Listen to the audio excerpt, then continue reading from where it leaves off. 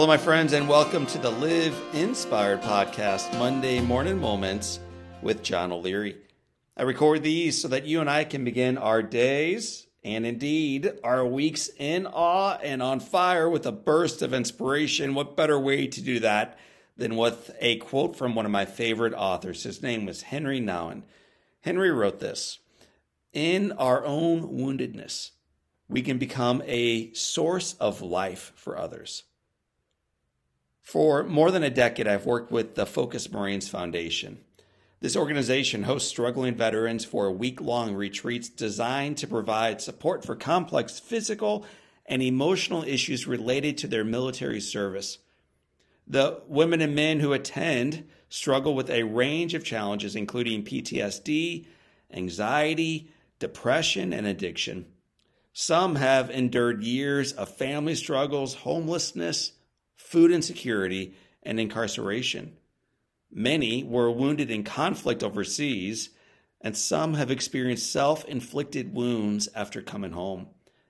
They courageously attend these retreats because they are committed to finding a new reality for themselves and for those they love.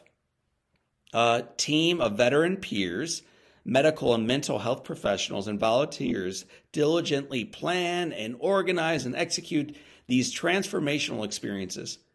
I've been part of more than 30 of these events, and every one of them is a moving experience. But one of the most moving experiences is the dinner on the second night. Let me explain. For the past 9 years, Gail and Sheila and Marissa and Marie, affectionately known as the Brisket Ladies, have prepared an incredible homemade meal for this group. They have mashed the potatoes, more than 1,000 pounds of them, prepared more than 2,000 pounds of brisket. Nearly 1,000 veterans have been fed dinner by these amazing ladies who know that a meal can fill more than an empty stomach. Although the Brisket Ladies prefer to work behind the scenes, after dinner they are coerced into the spotlight by focused leadership to be thanked for their tremendous effort. Inevitably, the veterans appreciatively applaud the women. And that's when the veterans learn the profound story behind the meal. The veterans, with empty plates and full stomachs, learn that each of the ladies have spouses or uncles or brothers or daughters or sons who served in the Marine Corps. Knowing that these women acutely understand the life-changing consequences of military service, the veterans roar in appreciative "Hoorah!"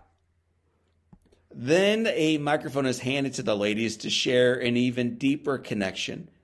They share that they've lost their Marine to suicide.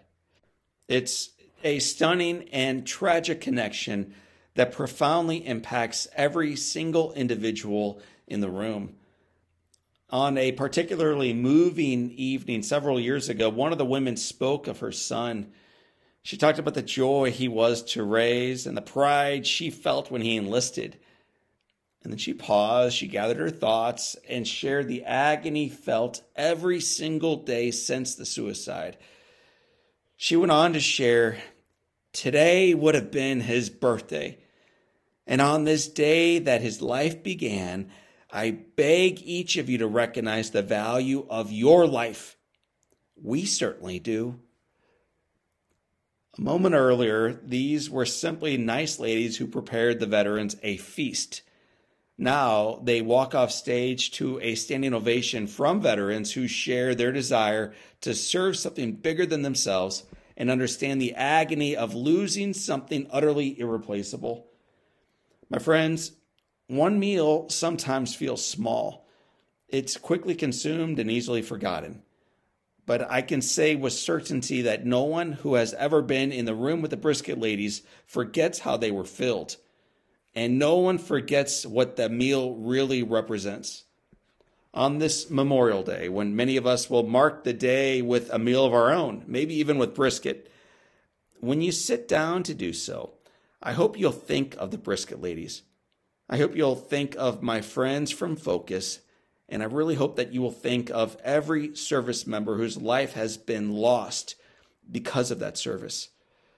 I hope you'll also pause long enough to celebrate those that love them, that miss them, and that continue to courageously live for them. I know I will. I wish you and your family, wherever you're tuning into my voice today, a very happy Memorial Day. And I want to remind you that the foundation is firm, the headwind may be real, but the best is yet to come. So for this time and until next time, my name is John O'Leary, and today is our day. Let's choose to live inspired.